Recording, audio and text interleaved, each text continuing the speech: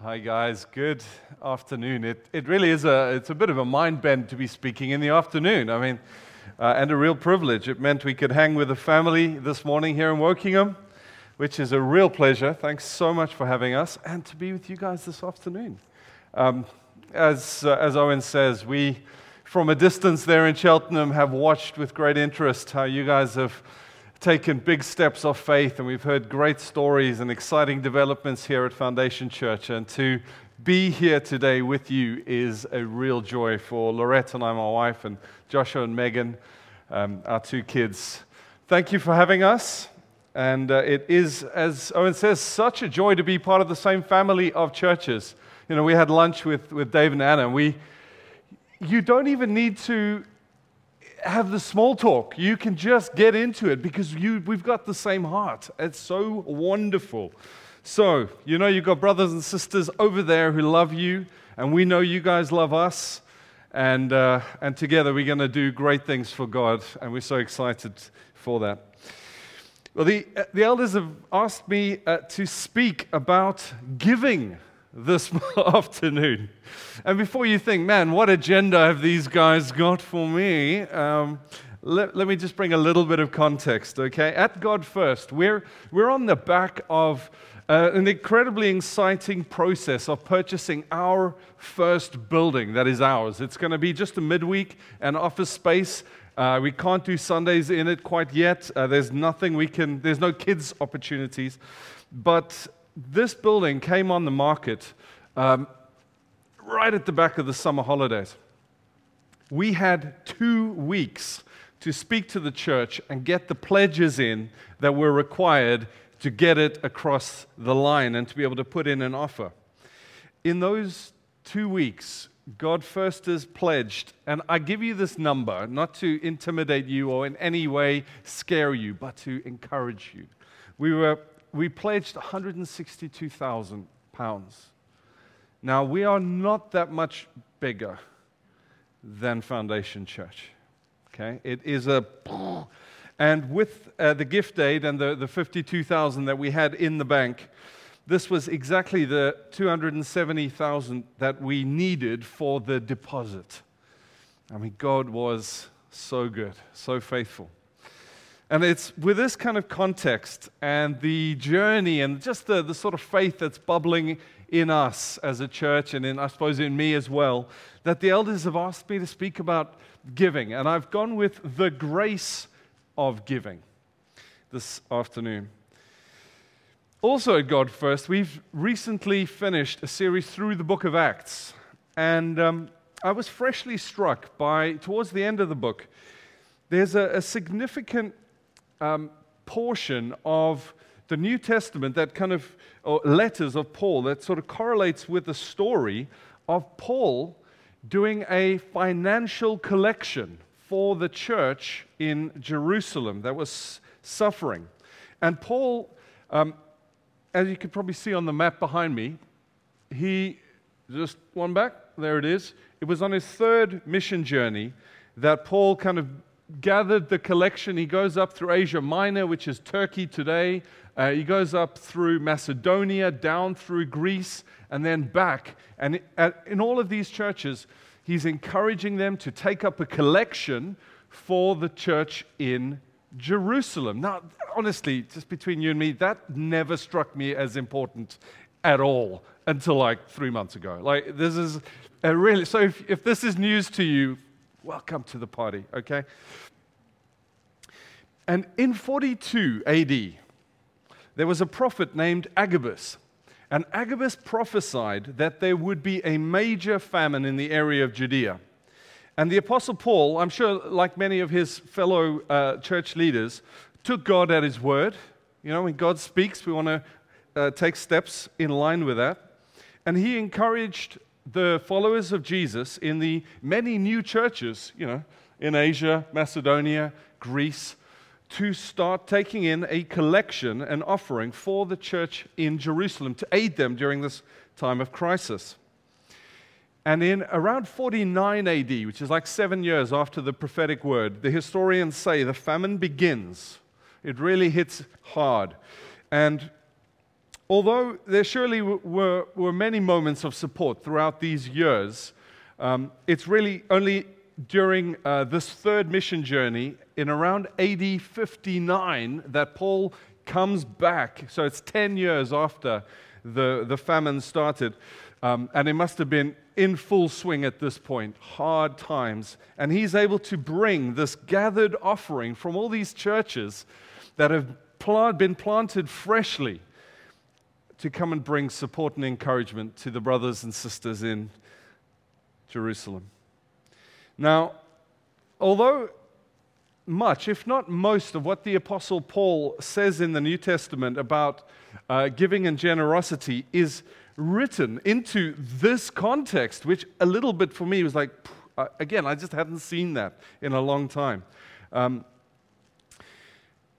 He writes about this giving and generosity into this famine-stricken Jerusalem church context. And you'll see as we read these scriptures, there are verses that we read and we think, yeah, this is all about giving and being generous, but you don't understand why. What's been the heart behind this? And what's Paul's purpose in encouraging in this way? So I'm going to be drawing mainly from 2 Corinthians 8, which is, again, written by the Apostle Paul, the book of Corinthians, to the church in Corinth, which is kind of in the south there of Greece. And 8 and 9, we're going to just take 2 passages. And I really hope, like me, that you'll not only find this interesting to kind of reread these 2 well-known passages through the lens of supporting the struggling church in Jerusalem, but also because allow it to put a growing sense of faith and joy in the good news of Jesus, which truly is the foundation of giving. So today is more about Jesus and less about giving, but man, those 2 things just go hand in hand. So let's read together our first passage from 2 Corinthians 8. Please, it will be behind me. There it is. We're in verse 1. We want you to know, brothers, about the grace of God that has been given among the churches of Macedonia. For in a severe test of affliction, their abundance of joy and their extreme poverty have overflowed in a wealth of generosity on their part. For they gave according to their means, as I can testify, and beyond their means of their own accord, begging us earnestly for the favor of taking part in the relief of the saints. And this, not as we expected, but they gave themselves first to the Lord, and then by the will of God to us.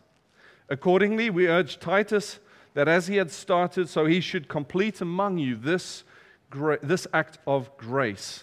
But as you excel in everything, in faith, in speech, in knowledge, in all earnestness, and in your love for us, see that you excel in this act of grace also. I say this not as a command, but to prove by the earnestness of others that your love also is genuine. For you know the grace of our Lord Jesus Christ, that though he was rich, yet for your sake he became poor, so that you by his poverty might become rich. Oh Lord, speak to us. We love your word.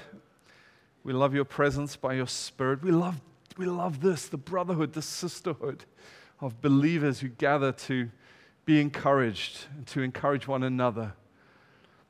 God, allow us to know your grace this afternoon, which puts fire in our bellies, puts steel in our backbones, allows us to stand tall in faith because of what Jesus has done on our behalf and for us. Allow us to know you and love you afresh today. Yeah. Amen. Amen. So, giving is a means of grace to us.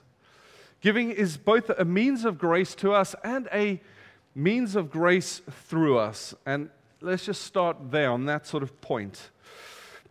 When I say giving is a means of grace, I mean that there are so many ways in which God expresses the undeserved favor, his love and grace toward us. When you think sunshine, when you think, rain for the crops, when you think good harvests, when you think finances, think job promotions, think family, think friends and stable government, whether you agree with it or not. What a blessing. Technology. We were packing the dishwasher this morning, Darren and I, and we're like, wow, yeah, that is awesome. That is the grace of God. It's when God is good to us, and you know it and you experience it. And you think, man, this is the way life should be. Yeah. This is God's means of grace to us. And God uses all of these things and many more to bring a fullness and a sense of His love and His goodness and His kindness toward us. Some of these things we would call common grace. They are things that God gives to all people, of all faith, of all languages and cultures and nations, regardless of where they are and what they believe, because He just loves all of us. You think, man, rain, yeah. It's a grace of God upon all. Sunshine, thank you. Technology, wow, thank you, God. And some of these things are a specific means of grace towards His people, towards the people that are His through faith in Jesus Christ. Jesus' life, His death on a cross, His burial, His resurrection, His ascension into glory, allow His followers certain means of grace that are uniquely available to those who participate with Jesus in His good news, in His gospel. That's what the gospel means, good news. As we participate in His story. Giving in its fullest sense, the way God thinks of it, and Paul would say we should think of it, is one of those unique means of grace for those who are followers of Jesus. Anyone can give, right? Anyone can give. Anyone can receive. But followers of Jesus uniquely have experienced first and foremost the ultimate giving of God toward us. And we believe that Jesus Christ, He had lived eternally in union and fellowship with the Father, Son, and Spirit before the world even existed. Jesus had everything. He needed nothing from nobody. Think about it. If you created the entire universe and everything in it, there is nothing in the created world that you need. And Paul says in our passage, He was rich. He was rich in glory, rich in unity, rich in power, rich in stature and honor. He was rich. And although He was rich in all things and needed nothing, Jesus chose to humble Himself, to lay down much of His riches and His power and His glory, to take on human form so that He might relate to us, that He might be able to represent ultimately His creation, His people, His beloved ones. And He was born poor. You know, He was born into a poor family, into a very poor village, into a poor, subjugated nation. There's nothing rich about the way that He entered the world. He came poor. But why would Jesus do that? Why would He, who had it all and didn't need anything from anybody, especially humanity, which is part of His creation, why would He choose to lay that down? Because of the grace of giving from the Lord Jesus toward us. It's one of the signs that He loves us. He lays down His riches so that through His becoming poor, like us, we might become rich like Him. So if I asked you, where does your riches lie? You might go, yeah, HSBC. Duh. Obviously. Or, man, it's in my family. It's in my children. Maybe it's in my life experiences or the cool job that I have. That's where my riches lie. That's where my future riches lie. And to be honest, I would agree with many of those sentiments. Those are really lovely and good things. But some of us would even say, I haven't got any of those things right now. I must be poor. But if we were really honest with ourselves, we know, even in times where we've had those things, and it's been great, actually, we know that that's not where true riches lie, is it? How can we say that? Why would I say that? Well, all of us at some time or another has had some or all of those things. And as nice as they are, they didn't bring us any lasting sense of joy and peace. It was so lovely to hear from Dave saying same sentiment. No lasting sense of joy and peace in these things. If anything, we can see to some extent that even though these are good things, they take hold of us in a way that is really unhealthy. We often speak of that they enslave us. And like a snake devouring its own tail, there can be times where we feel the utter purposelessness of it all. But we're powerless to change anything about it because this is the way it is. This is the rat race. This is the cycle we're on. And the Apostle Paul would say that true riches and poverty are only found in relation to the things that are eternal. And Christians believe that because of Jesus' resurrection from the dead, that we have proof that we too will rise to eternal life. And when we close our eyes in this life, this momentary life, we will open them again in the eternal next life, in the new heavens and the new earth with Jesus. And money and family and jobs and houses, none of that passes through into eternity with us.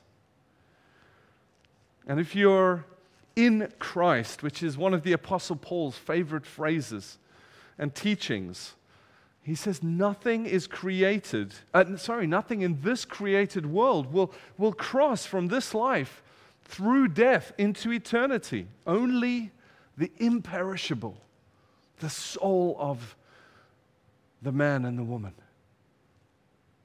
the humanity that God has made. Only the imperishable will be able to make that transition. And God's love in the person of Jesus is the only thing that truly has eternal value for us. And when Jesus, who not only taught, we know him as a great moral teacher, don't we? We all celebrate those things, absolutely true of him.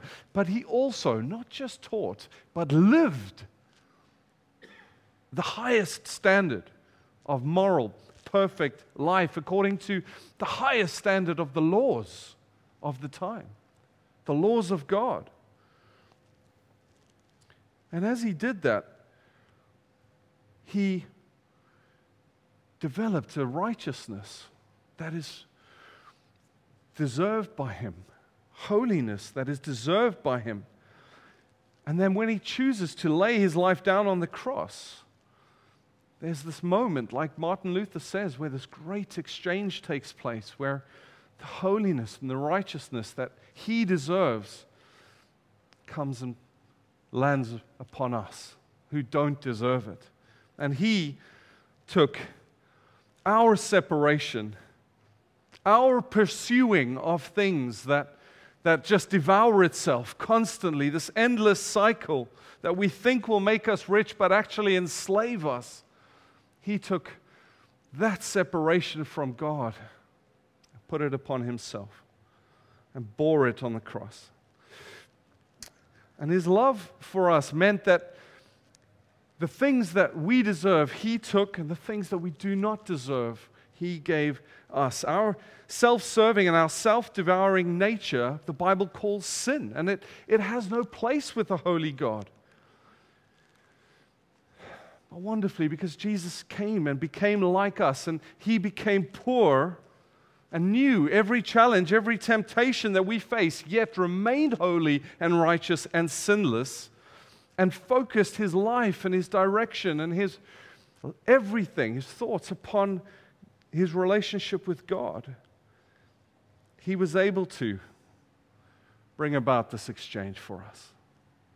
What a beautiful offering for our sin, offering forgiveness, offering grace. And as he does that, he sets us free. He sets us free to fully know and experience his love through this grace, which cost him everything but is freely given to us. And as he sets us free, he allows us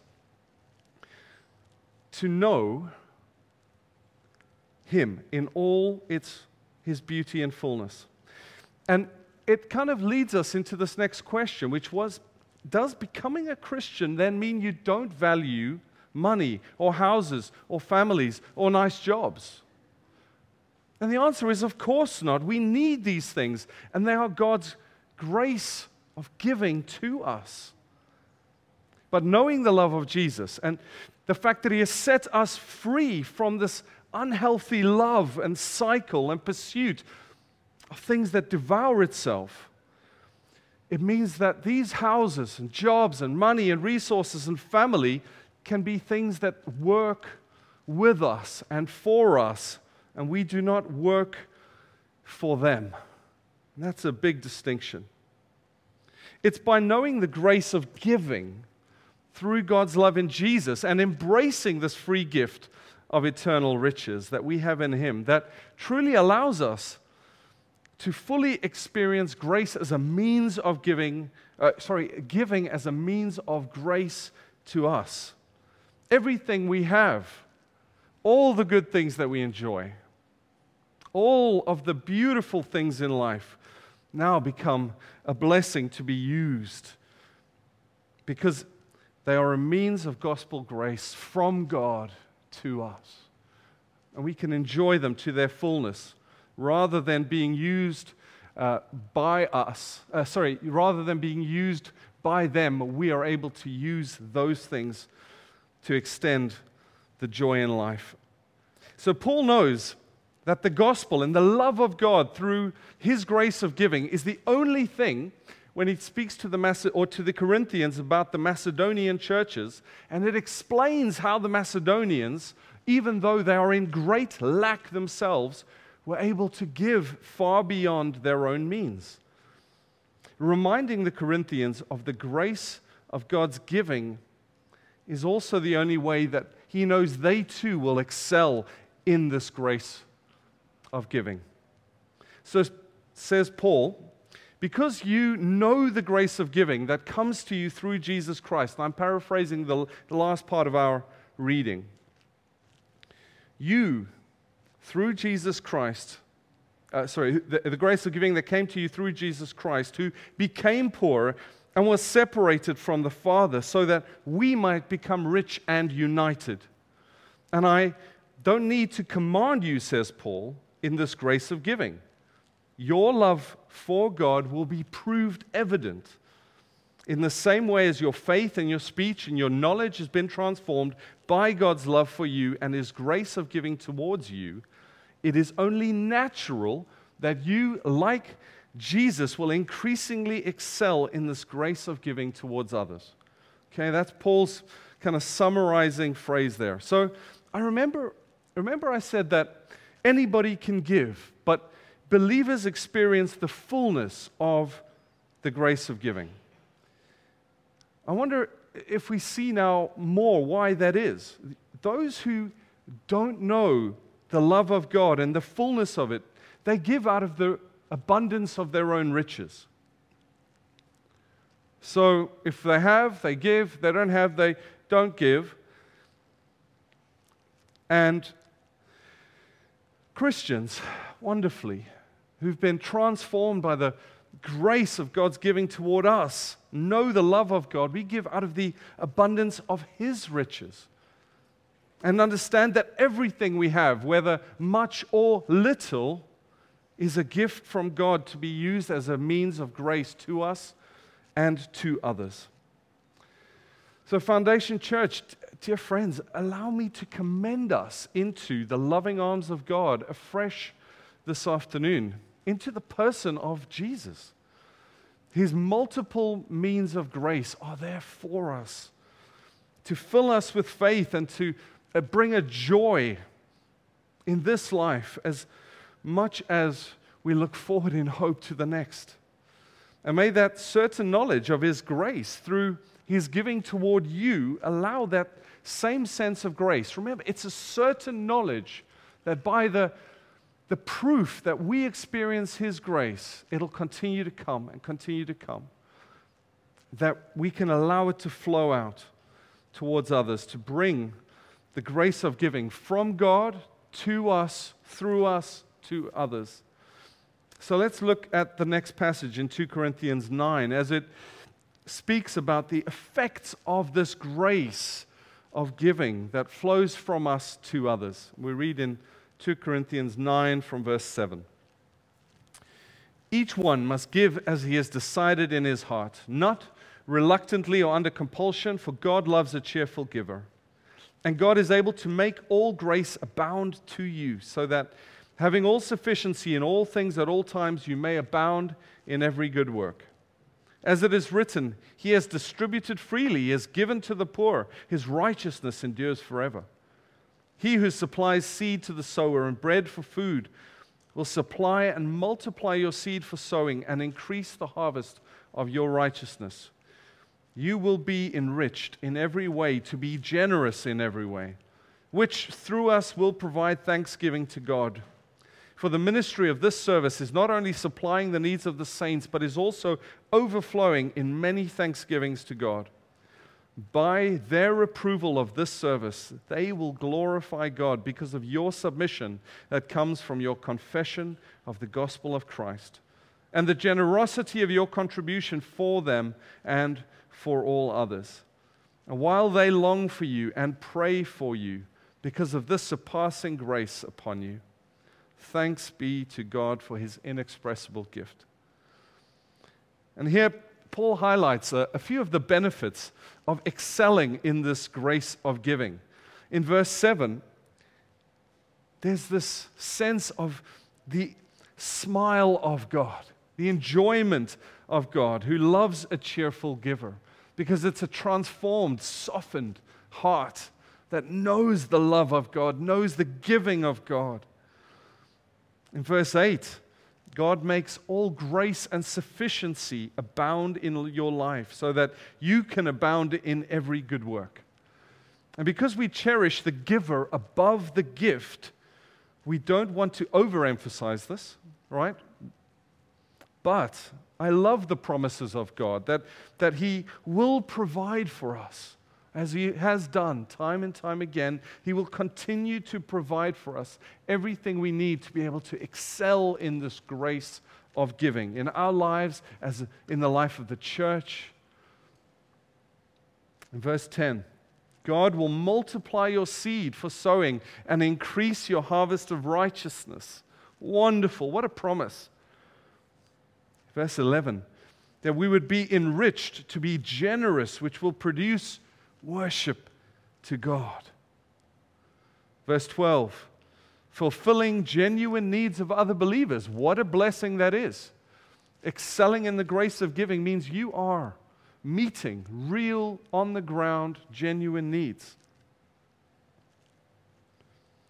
And verse 13 to 15 speaks about the unity in the gospel across churches and people groups that explodes in thanksgiving and worship. Let's read together again verse 13 to 15, just picking out those highlighted words so you can see the sense of cross-pollination that's happening by the gospel.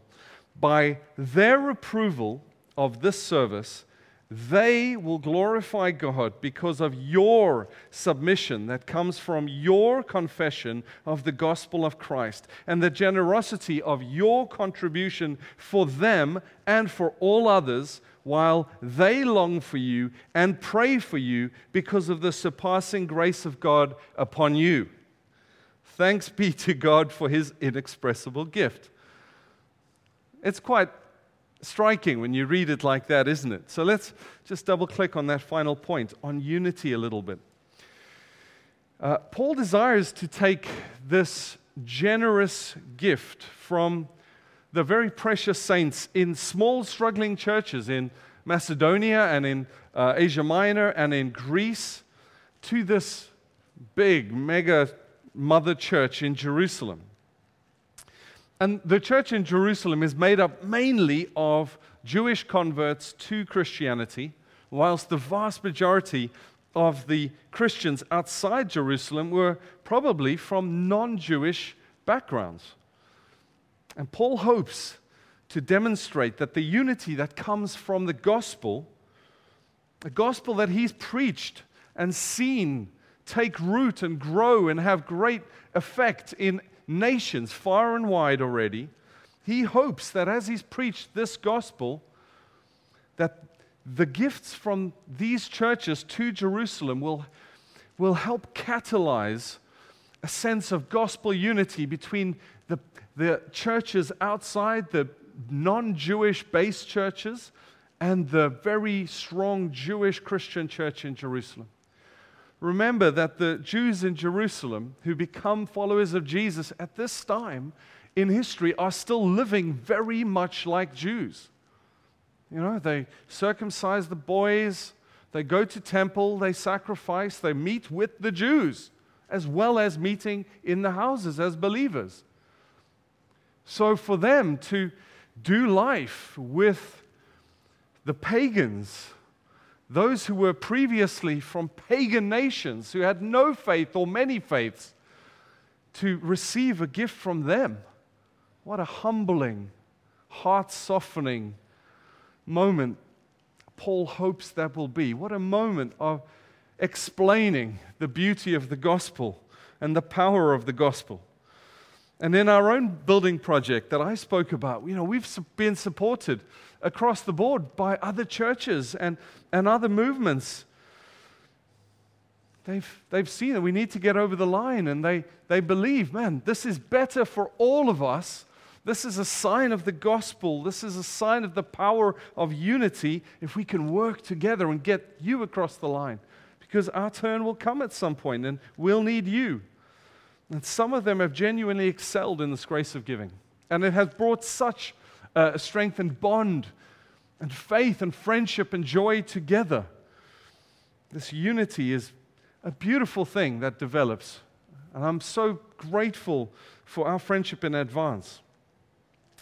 And the Apostle Paul believes that because everyone who calls on the name of Jesus by faith and has experienced His grace of giving towards them are one in Christ, this oneness, this unity is something that he truly finds, he calls it the manifold wisdom of God, the great mystery hidden and has been now revealed. And he speaks about it time and time again. And Paul believes that the gospel unites people. He believes it breaks down walls and divisions between people. We read in Colossians 3, which is again a letter written by Paul, verse 11, here there is not Greek and Jew, circumcised and uncircumcised, barbarian, Scythian, slave free. You can say man, woman, you can say young person, old person, but Christ is all and in all. Put on then as God's chosen ones, holy and beloved, compassionate hearts, kindness, humility, meekness, and patience, bearing with one another, and if one has a complaint against another, forgiving each other, as the Lord has forgiven you, so you also must forgive. Above all, these put on love, which binds everyone together in perfect harmony. Part of Paul's encouragement to excel in the grace of giving through God's love in Jesus is because he knows that through giving and living generously, we demonstrate a gospel unity and a oneness between all people. And it bubbles over in thanksgiving and in worship for this inexpressible gift. Foundation Church and guests, Jesus longs for you to know and experience Him as this inexpressible gift. The Apostle Paul longs for you to know and experience Jesus as this gift. I long for you to know and experience Jesus as this great and inexpressible gift of true and eternal riches. And God is at work in the world right now, excelling in this grace of giving. He's setting people free from the slavery to these cycles of earthly riches, so that we might know the inexpressible gift of eternal life, the thing that does go into eternity with us. And in His wisdom and kindness, God invites us to participate. He invites us to co-labor with Him in this work, to preach it and to live it. Live out the gospel. And one of the huge implications and ways that we do that is to join in this excelling in the grace of giving. Excelling in this grace means to live generously before God. So see how far you can stretch yourself in this generosity. Stretch yourself to generosity in every area of your life. Allow the beautiful benefits of excelling in the grace of giving to excite you and to embolden you and to impassion you. The question often asked is, hey, how little can I get away with giving? When really the question should be, how much can I get away with giving? I think foremost, we give generously to God through His church. What a privilege to be able to partner with Him in the work that your wonderful elders and leaders do in this church, the work that you do, and the exciting future and dreams and hopes that God has, and the certain knowledge that He has that Foundation Church is going to be part of in the future. That's what we give first and foremost to. How much do we give? Well, how much can we get away with giving? We live generously among our community and our friends and our family. Where there's need, I step in. Where there's an opportunity to bless, we take it. How much do we give? Well, how much can I get away with giving? We live generously before our unbelieving friends and family and the explorers of the faith. Those who we long for to experience the grace and excellence of giving, the excellence of God's giving and the gospel towards them. Again, how much do we give? As much as I can get away with in every area of my life. Giving draws all men, women, children, married, single, people from every part of the world, from every culture and language. I mean, my accent gives it away, doesn't it? I'm from somewhere far away. And He draws people like us together into this big story, His big story of setting people free and giving eternal life with Him to the praise of His glory. Foundation Church, may our story at God First, may it encourage you. May it put faith in you for your own story, your part of God's story, in your beautiful church as well. Excel in this grace of giving, and you can trust God. You can trust God that His ways are far superior. He's not going to take things that He knows you need. He will give everything. He will provide at every step. And His ways, because they are better, means that there's greater joy, there's more freedom, and the things that we then pursue, we use for Him, for His glory, for His story. We use to bring life and joy and blessing to us rather than it eating us up alive, being caught in the same cycle. And we can trust God to use our earthly resources because much or little, we declare the gospel message as we excel in the grace of giving with whatever we have. And we trust God that on both this side of eternity and on the next, we long to experience and enjoy His presence, and we know we will.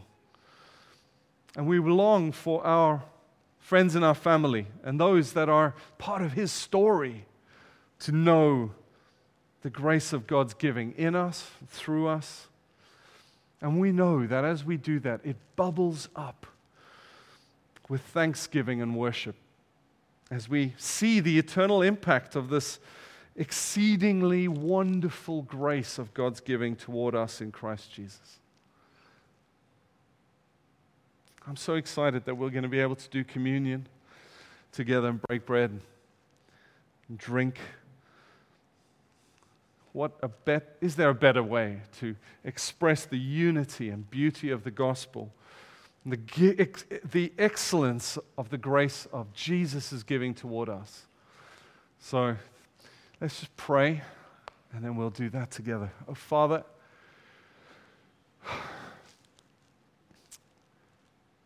we thank you that we are the unworthy recipients.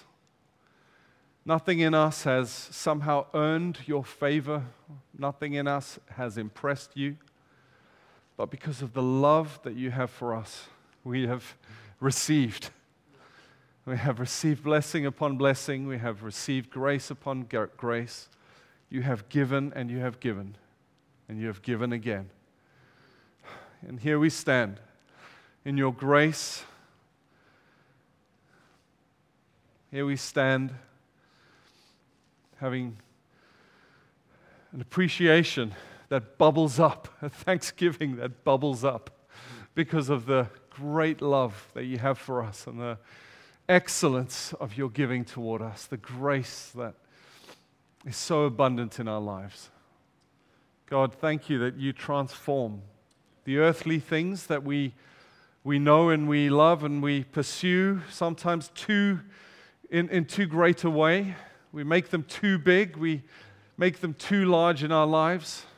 You transform those things that would eat us up and that would enslave us, and you allow us, as we are able to set them down at your feet, to use them for your glory, to use them for your good, to use them for the good of others, and to use them for our joy as you would have us do, that they would be a blessing to us, and that we might use them to be a blessing to others. Father, as we eat and we drink now, would you continue to give to us? We want to come and receive from you. We come, we eat your body, we drink your blood. We think of all the incredible blessings we have in Christ Jesus. We thank you that we eat them together and that it builds unity for us. It unites us together, man, woman, child. Different parts of the world, different languages, different cultures. But one thing we have in common, Christ Jesus, our Lord. Continue to build this in us as faith stirs, as thankfulness and appreciation keep growing in our hearts, and it keeps us soft for you, O Lord, to know you and to love you afresh every day, and all your blessings and benefits. For your name's sake we pray. Amen.